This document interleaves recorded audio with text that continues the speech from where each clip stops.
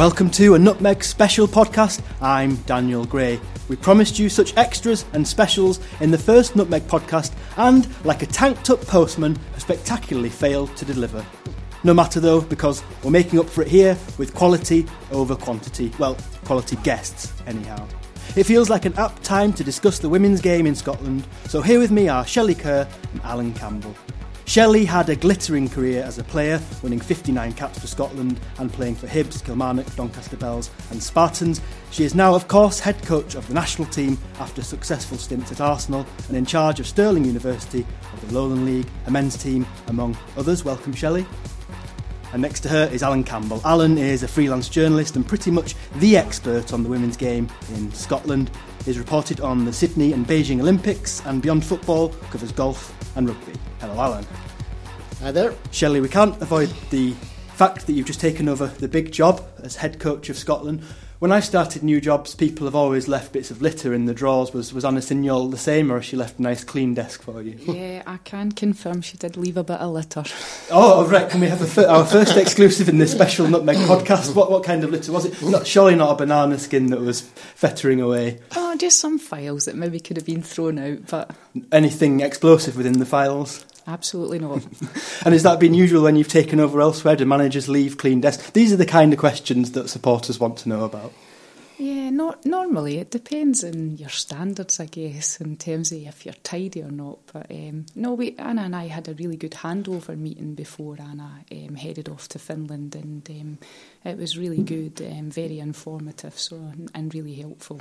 So it can be like a normal job with a handover meeting and a little set of instructions in a plastic folder and IT logons and things like that. Football's just like any other job, clearly. No, I think this was a unique occasion. I think often in football, it's one manager goes out the door and the other one comes in. So it's been quite unique because I officially started way back in the 1st of June, so very much working under the radar to allow Anna and the players to prepare for the Euros. So it was quite unique. But in saying that, it's given me a couple of months to look at the infrastructure and the whole Girls and Women's Performance Pathway.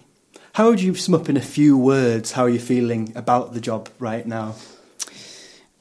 Well, lots of people have asked me about, obviously, being the national women's team manager and, about the timing. And I don't think the timing's got anything to do with it. It's just such an honour. I said that representing the national team as a player is an honour, but, this is one better. And do you still get butterflies at this stage in a career?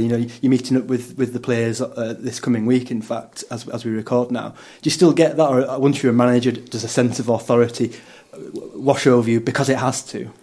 I think nothing beats playing.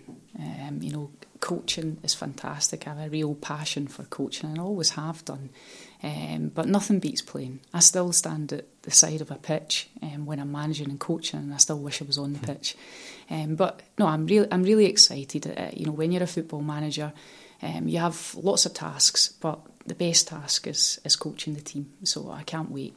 Alan, I feel like when we talk about the women's game, we get bogged down very quickly in strategy, in reputation, in the status of the game. No doubt we'll come on to that. But I want to get to the bottom first of what makes playing football joyful, whatever gender you are. And we'll come to Shelley on that in a second. But what is behind your love for the women's game and the fact you've written so much about it?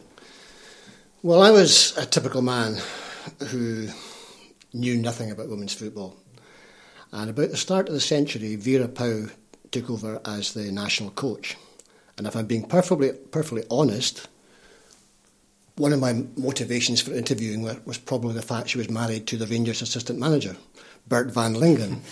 So this was a nice little in for me, I thought. But however, when I went to interview Vera at Hampden, I was blown away by her knowledge.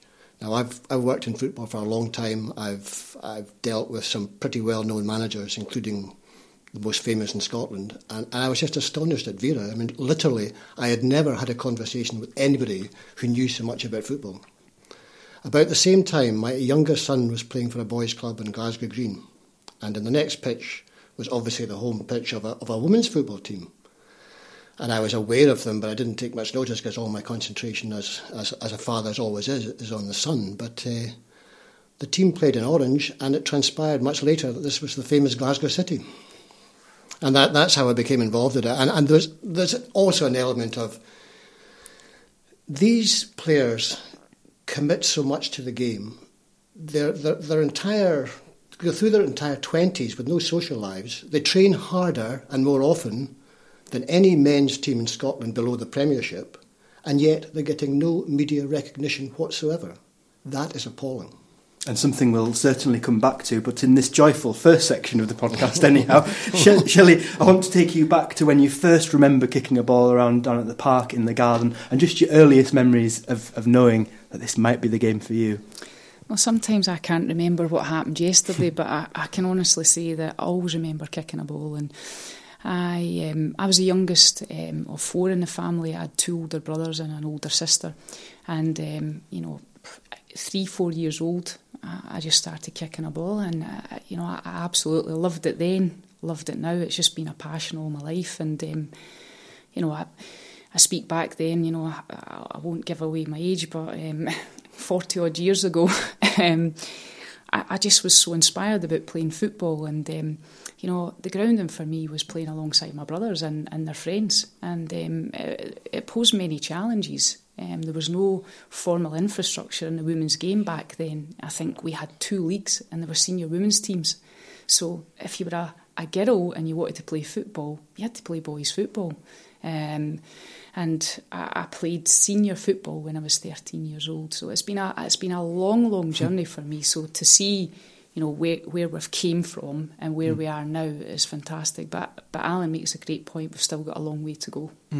So do you feel those pathways are very significantly improved now for a young girl of 7 or 8, that she's got a way of playing into the game in more of a structure now? Do you feel that's really well in place? Yeah, I think there's been lots of good work done with the organisation, the Scottish FA and the regions. We've now got soccer centres, the players, Joelle Murray Soccer Centre, etc., etc. So that's fantastic, because as a young girl, young boys have role models. We need to have female role models as well. And it's fantastic now that you can have young girls that they know that there's a pathway for them.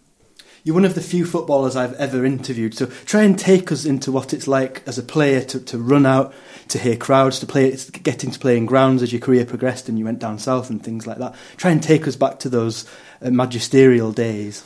There's been many of them. I was really fortunate to play a long time. I think I retired from international football when I was 39, and my last game was against Russia away. And a playoff that we sadly went out in away goals. It was the first playoff that we lost in to go to the Euros. And there was about 2,000 soldiers there that night. And, I was always renowned for being quite a tough player. And I can honestly say that night that I think even I was a bit apprehensive about going out. I was thinking, if we win here tonight, we might have a problem. But nothing beats the preparation, and then, represent your country is just such a massive thing. But even club level as well. Everyone starts playing football for a reason, and that's for the love of the game. Take away money aside. I never played for money. I think when I was at Doncaster, before I went to Doncaster, you had to sell.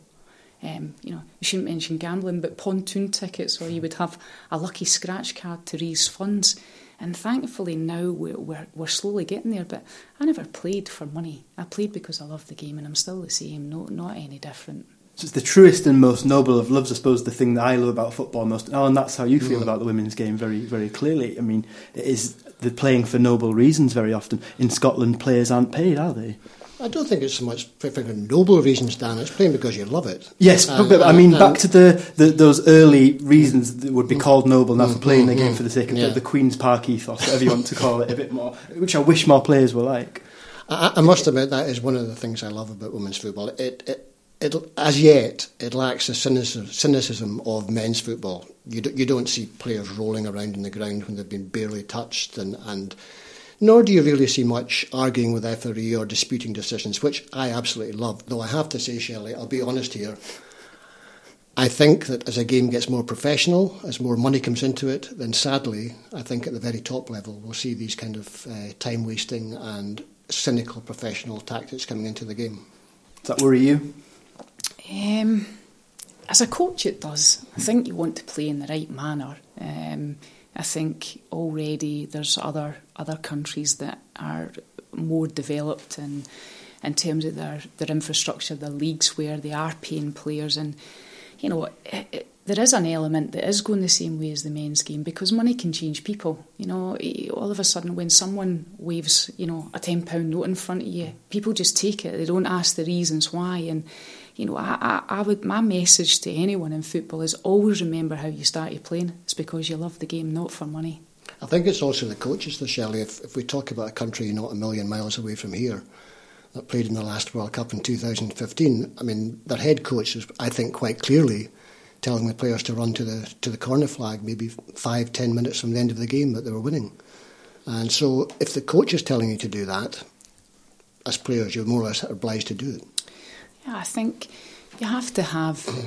obviously, there's winning qualities in the very best players and the best coaches. And especially at the top level, everyone wants to win, but within reason. And I would put it down to managing the game. It's about game management, but within the laws of the game. Alan, you wrote in a recent issue of Nutmeg more historically about the women's game in Scotland. I detected a real anger about the way the game was treated here by the authorities, I have to say. Can you sketch out some of those historical moments that you wrote about and how late Scotland was in officially adopting the game? Women were still playing, but, Yeah, I mean, I still don't think most people will realise that in England, first of all, quickly followed by Scotland, from the early 1920s to the early 1970s, women could not play football, or football games rather, on senior football grounds in either country. So for 50 years, it was effectively marginalised, almost driven underground. The only alternative to play games was in public parks, and even that was difficult because at that time, everybody, so much boys and men's football in those days that it was hard to get a park.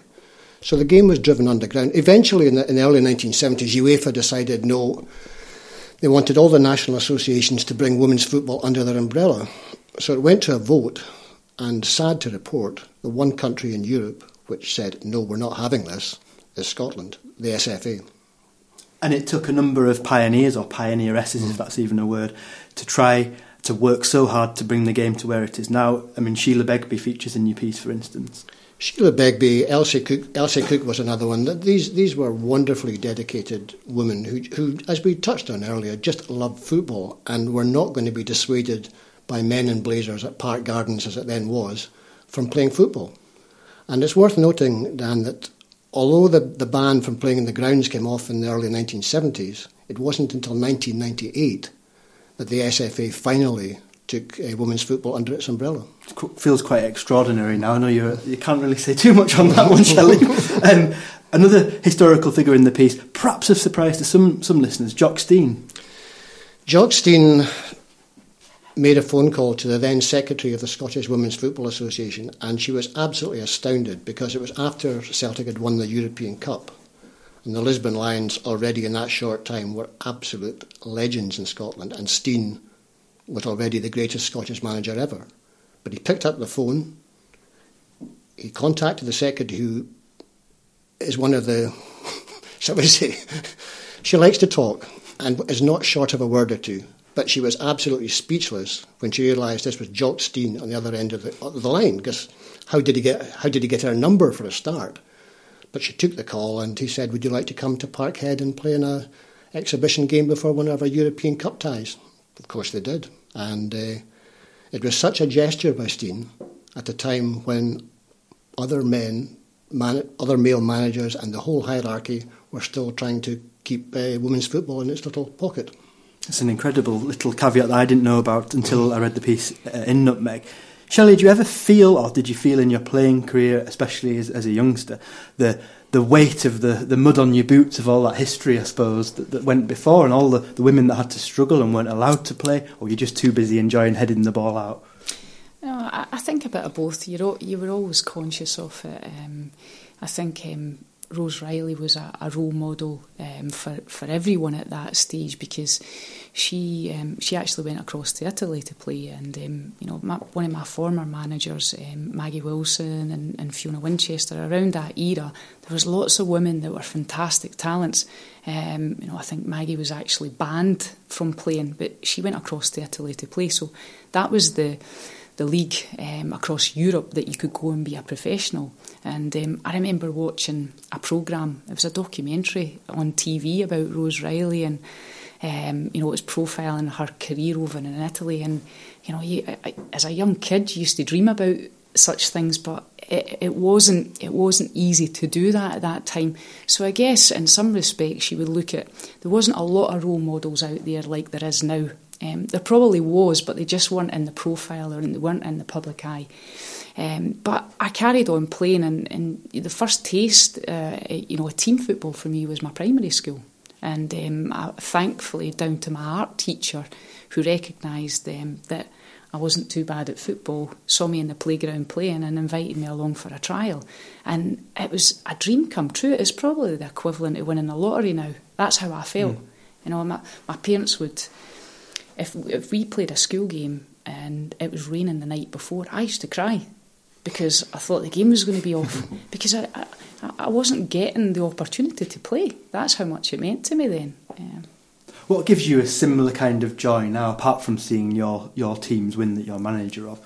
I mean, turning around the corner to the park and seeing under-9s playing always gets me, because I've got a 7-year-old daughter, and I think it's great that she can have the same as what I had now.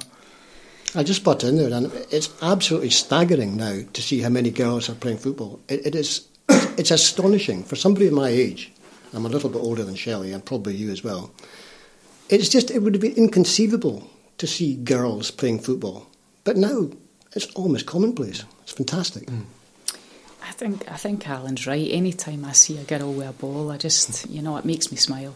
I'm heading down after here to go down to Inverclyde to see our under-15s, who have got a training camp right now. And, to imagine that years ago, it's just unbelievable. So it is good. I'm putting a positive light on everything. That's the type of person I am. But I'm also a realist, and we still have a long way to go. As Alan says, if you look at the time span and the time frame in between, 1998, it's not a long time. So we've come a long way in a short period of time, and I think a lot of people forget that.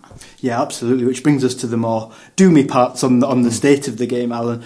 Do you feel there's been, we'll come on to the game itself, but a change in public and press attitudes within that 20 years, or is it still stuck? And take them separately if you want, public and press. I think, to be fair, there's been a big improvement in the last couple of years.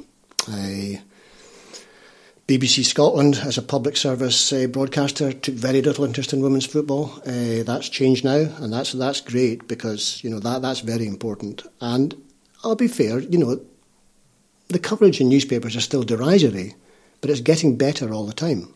And I think if you look at other countries, we're actually not that dissimilar in terms of media coverage, unfortunately. I mean, they talk about women's sport in general in the UK getting 5% of the media coverage. Personally, I think that's generous, as much as 5%. Do you think when it finally does catch on in a huge way, you're going to be like one of those people who like to band from the start? Shelley, it's a very big question, but where do you see the Scottish game now, both club and internationally? Well, I think internationally, obviously, that was our first finals over in Holland. It's been a long time coming, because we've been the nearly team, we've been at playoffs and so on. So the first two performances, I think, everyone that's a fan of women's football, and especially Scottish women's football, would agree that the performances, perhaps weren't what they should have been. But the final performance against Spain was fantastic, and that's the foundations to build on. Now what we want to try and do is, it's not just on the success of getting to our finals, because UEFA increased the teams for us to get there as well, and that's not me taking anything away from the team and the team behind the team. I think what you have to try and do to generate more profile in the game is to have entertainment, and that is to produce an entertaining product, and that is your style of play. And we talk about, often the ones that are involved in the girls' and women's game, we talk about inspiring young girls. We want to inspire everyone. We want to inspire young boys and men. That's what we want to do. We want to captivate everyone. In terms of the national team, our targets are to, sustain that success of getting to our finals and repeat that. That's not going to be easy. In terms of the club situation and our infrastructure, we need to make sure that we've got a competitive league.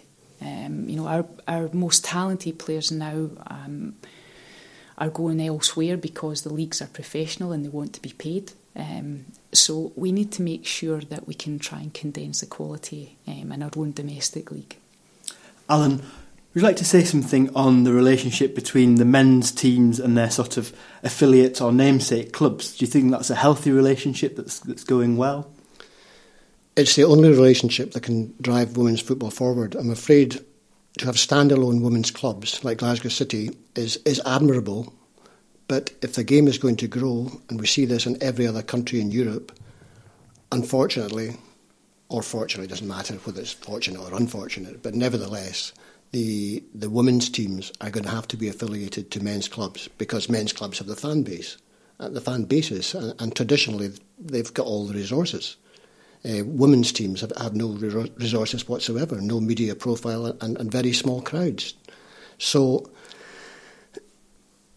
Shelley is absolutely right. I mean, I want to say I'm very excited about Shelley taking over. I think we're going to see some really good performances and results over the next couple of years in the build-up to the 2019 World Cup. But she can't do it with one hand tied behind her back. And we have to have a strong domestic league. And that means the men's clubs, if anybody's listening out there, have to invest properly in their women's football teams and not just do it as a box-ticking exercise, which is what they nearly all are at the moment. And that's exactly how you feel as you put in the piece. So that'll be clearly one of the first things you would change if you were wanting to change and keep moving forward. Are there any other, not quick fixes, none of them ever are, but little things that come to you as you're watching the games and you're writing about the games? I don't think so. I don't think the players in Scotland could do any more. I really don't. I mean, the international players are up at 7 in the morning or earlier, going to the gym at 7 in the morning, so they're up earlier, obviously. They do strength and conditioning sessions. They go to a day job, 9 to 5. Then 4 nights a week they go to their club training. The players, it's impossible for the players to do any more. But for the environment has to change. The environment has to change to make sure they're rewarded properly for all the hard work and commitment and love of the game they have. In terms of what else can be done, which is your question, I think, I honestly think the men's clubs in Scotland, especially Celtic, Aberdeen, Hearts, Hibs, Rangers when they get their finances sorted, these clubs have to make proper commitments to their women's football teams. Strong stuff indeed, and I'm inclined to agree, I have to say. Shelley, is there anything beyond Scotland and this job, maybe talking as a supporter, that you would change about the women's game in Scotland? Would it simply be a bit more money available so that the women can not have to work as well? Well, I think there's a bit of both, and it has to be on merit, it has to be on success. And sport, success is important, but I think in an ideal world you would want a professional league, absolutely. But, at this moment in time, we're maybe not quite ready for that. I think there's small changes that we could make right now that would make a difference. I've mentioned before that, just now in the women's game in our top league, we operate a system where you can make 5 subs. I would personally change that rule because I think that what it would do is it would help the clubs that are out with the top 2 or 3, and it would condense the quality. It would help our young players because they would then go to another club where they can get playing time. Maybe a bit controversial, but overall the small changes can make a bit of a difference. As a fan, again, you want to see an exciting product. Alan's right. The commitment that the players make, in Scottish women's football is phenomenal. And, they do it because they love the game and they want to improve.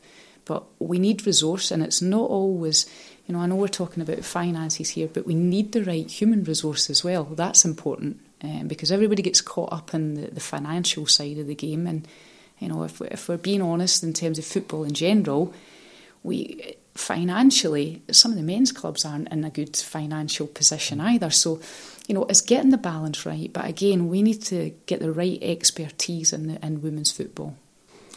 Shelley, as we chatted earlier, your obsession, which every manager has to have with tactics, came through. Was that true of your playing career? Were you always interested watching how lines were moving and how runs were being made, or is it just the necessity in this job that you do? I think as a player, I was a centre back in my career, and I always felt that, I never felt I was the most talented player. I felt I could read the game really well, and that helped me probably play as long as what I did. But from an early age, I really wanted to understand the game of football, and I had my first coaching badge when I was 18, and some of the players that I played alongside would tell you that I was actually coaching on the pitch all the time. So I had a real passion for it, and I love watching football. I watch any football, not just women's football, men's football, anything, youth football, anything that's on TV or in a local park. I watch it because I want to learn so much about the game. Tactically, it's important that you're meticulous with your planning, especially at the highest level, and sometimes it's through experiments that you get better as a coach. But I like to think now that any team that I work with, and more in particular now the national team, that we are meticulous with our planning and we leave no stone unturned. I quite like, it's almost like cat and mouse sometimes when you play against other managers and other teams, and I really love the fact that you can sit and scrutinise a game and think about how you're going to improve, because that's what it's all about. You never actually get the same performance all the time when you're working with teams, so it's important that you're one step ahead of the game and you're proactive. And are these the type of things that genuinely make managers lay awake at night worrying about tactics, formations and selections? Is that the kind of thing that can lead to insomnia? Yeah, perhaps. I think usually you're in a management position because you're quite strong-willed, let's be honest. But I think tactically, I think that, systems are overrated, I think, at times. You can talk about formations, so you talk about 4-3-3, 4-4-2. There's lots of times in the game that they should be interchangeable, and I think it's about educating the players to be able to be adaptable and flexible. A style of play is different. That's what your DNA as a team. And, moving forward with the national team, we're going to have a coaching framework and a philosophy to try and, first and foremost, the philosophy will be to try and play attractive football and be adaptable and flexible. But within that, you've got to have a coaching framework. It's not old school anymore. You have to be, I'm not saying scientific, but you have to have the fine details to, get the upper hand in your opponents. Are you one of these people with a big philosophy, or is it just management speak, that kind of thing? No, I certainly have a philosophy in terms of the way that, and the style of play and the way that we want to play, but I use a framework with the word time, and it's to train, implement, measure and entertain, and that will be our mantra moving forward. And you can't just get there by default. One of the phrases that we'll use is the ball doesn't go in the net by chance. You have to have a plan A, a B, C. You can't just have one tactic. You have to have more than one, and that's what we're going to focus on moving forward as our coaching team and our support staff, to try and educate the players in many different ways to win games. And it's about getting the balance. We've got quite a predominantly young team. We've got a lot of players coming in now who haven't had a lot of international experience, so it's about finding the balance between winning and developing those players and developing the team. I think exciting times ahead, it's fair to say. Alan, before we finish up, why should people get out more to women's games on a Sunday? Why should they get out of the rut of going, I find this attitude a lot, is that, I'd like to go along, but and there aren't really that many excuses. But what's on offer when you go and watch women's football? Well, I mean, the onus, as Shelley said, is on the teams first of all to be entertaining. There's no onus or duty on anybody to go and watch a women's football match, just as there's no onus or duty on anybody to watch a men's football match. You go because it's a good experience and you're enjoying watching the football. So it's up to the clubs themselves to make it attractive. And do you ever feel that frustration, though, that I do on a Saturday and talking to people that just don't go at all? Do you have those arguments still? You know, your role is almost ambassadorial in some ways with some certain types of fella anyway. No, I don't. My role is not ambassadorial. No. I don't see my role being that way at all. My role is to comment on the game, critically, I hope, and if by my efforts more people become aware of women's football, then that's my job. But I'm not an ambassador at all. An advocate and a supporter, which every type of game. Well, thanks ever so much to you both for coming along. We wish you so much luck in the job and can't wait to come and watch Scotland and might even be able to support them as an Englishman, and it'll be a lovely moment indeed. Thank you. That's about all we've got time for. Look out for more of these specials now that I'm just about unemployed. And of course, the second regular Nutmeg podcast. You can support the magazine by buying or subscribing at www.nutmegmagazine.co.uk. I've been Daniel Gray. Thanks for sticking with us, and goodbye.